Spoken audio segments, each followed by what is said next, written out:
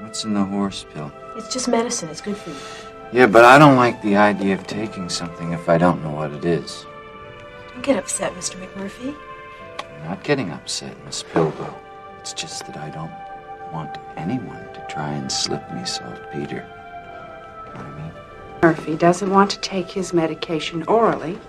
I'm sure we can arrange that he can have it some other way. But I don't think you'd like it, Mr. McMurphy. You'd like it, wouldn't you? Well, Give it to me. So it's welcome back to On Point. My name's David Peck, and I was going to just step right in there, but it's too bad we don't have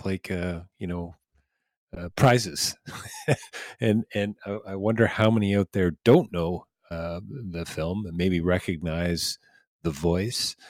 Perhaps not, but it's an I guess it's an oldie but a goodie now. I guess I can actually say that. But Louise Fletcher, the woman who played the actress who played Nurse Ratched on in the film One Flew Over the Cuckoo's Nest, she died very recently, 88 years old, and a very famous Oscar acceptance speech. And she spoke in sign language, I believe, to her husband. And anyway, we're gonna chat a little bit about that. Dr. Roger McIntyre is here with us tonight. He's a professor of psychiatry and pharmacology at U of T and head of mood disorders psychopharmacology unit with the University Health Network. Dr. McIntyre, thanks for joining us on the show tonight. Great to be with you. What an incredible movie it was, and what a legacy it left. It really did, and I mean I did a major in philosophy, which some people would say, which means I minored in depression, but that's a whole other story. Majored in philosophy, but I minored in film. I was very close to a full-on double major, and I remember unpacking this film years ago. Like we're talking quite a few years ago. Roger, tell me about your experience with the film and what you know about it, how it really, I guess you could say, challenged the status quo. Yeah, I mean, I came at this not as an expert in movies like yourself. Yeah, sure. Your academic interest, but it came. It's one of my most favorite movies. I'm a psychiatrist, and I'm an advocate of people who live with mental illness. So I've got many sort of skins in this game, and certainly look, the movie is already recognized by the Library of Congress as being culturally, historically, aesthetically relevant to the American society. This is one of the pivotal movies of our life. A huge movie. And there are so many things to say about it, but to keep my remarks maybe just brief and succinct, what I would say is that the movie left a legacy. But before we get to legacy, I think it captured a zeitgeist of fear, a zeitgeist of stigma, of psychiatry as a profession, mental illnesses as they were understood, and certainly its treatment. And related to that, I think it also really tapped into a notion of psychiatric illness as being characterized by some defect. I think there was elements of treatment that were looked at as punitive in that regard. And I think, in fact, that there was, at the time, when this movie, of course, 1975, was released, really tapped into a culture at the time wherein certainly there was mistrust in many different aspects of our society. Of course, this was the Vietnam War ending up. We had economic crisis at the time. Of course, everyone knows the oil crisis of the year earlier, 2 years earlier. So there's a lot of things that were happening that this movie, I think, really tapped into. And the legacy of that, I think, is that there's been many changes in psychiatry, things that we became very sensitive to, and I think things that have significantly changed since then. Do you remember that time? Like, I mean, I think from my understanding, the book was originally banned, probably because of, I don't know. I don't even know. So I probably shouldn't say, but I'm going to guess probably for the usual suspects. It was banned back in the day. And yet we would look at it now and say, wow, isn't it brilliant? Look at the light that was shone. Diane Ackerman says that the purpose of art is to shine light in the darkness.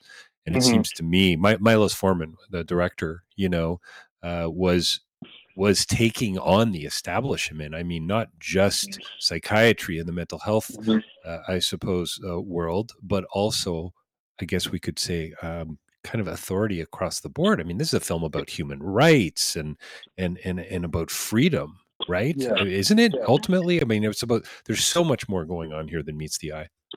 Oh, absolutely. The book was written, as you know, by Ken Kesey in 1962.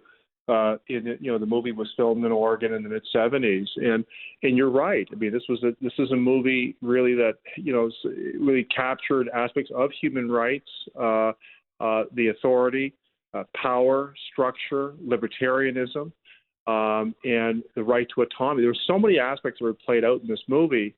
Of course, with brilliant acting and and many awards, won all 5 Academy Awards at that time, which you made reference to. My own sort of concern about the movie was, and this is certainly not a secret, is that there were, it played into, but it also left, I think, a very unfortunate legacy about mental illness. Right.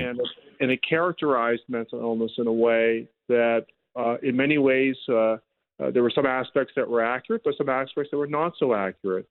And certainly to this day, I can tell you, I mean, I've spent almost 25 years now helping people who live with depression. And it's remarkable. To this day, when we talk about treatments for psychiatry, to this day, it keeps coming up how One Flew Over the Cuckoo's Nest portrayed the treatment. And that left a very negative impression in people's minds. And, look at treatments like ECT, electroconvulsive therapy, sure. shock therapy. And, of course, that was played out in the movie as you had Nurse Cratchit, and, of course, she was this tyrant. And she, as the nurse, was in this power struggle with Jack Nicholson's character. And as a form of punishment, he was given ECT. Of course, he was eventually given a lobotomy in the movie. That's right. And so ECT was played out in a way that really, left a mark in people's understanding of mental illness and its treatment. And ECT, by the way, just for your listeners, ECT is not how it's portrayed in the movie. Right. It's about as dramatic as watching someone getting their teeth cleaned. Quite frankly, there's not much drama to it, and it is very safe. And here's the part that it's not well known, is that it is the most effective treatment in psychiatry, and perhaps one of the most effective treatments in all of medicine to treat paralyzing, debilitating, malignant depression. Wow. And so many people will not take it, thanks to that movie. Now, right. That's an oversimplification. I don't think anyone makes a decision based on one factor. But the point is that there was a stigma. But there's positive to it. The positive is, I think, that we in the profession, I think, paid much more attention to the issue of stigma, and not only towards the illnesses, but its treatment. And I think we've seen significant changes in those areas, positive in stigma, that we've paid very, very careful attention to. And we've also done, to the best of our ability, try to be very respectful of people's autonomy and their human rights, but also recognize people have the right to health.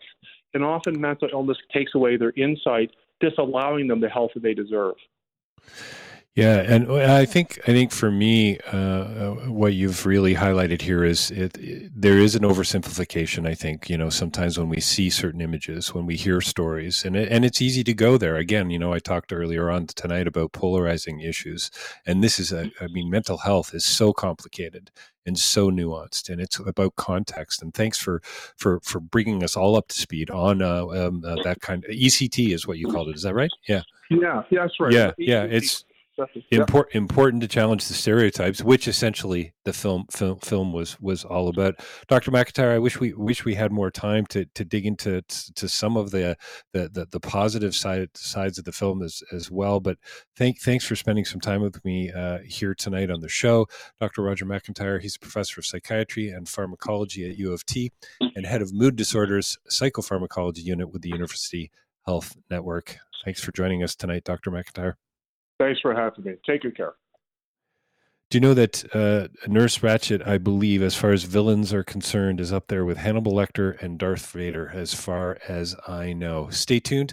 We'll be right back. You're listening to On Point, and my name is David Peck.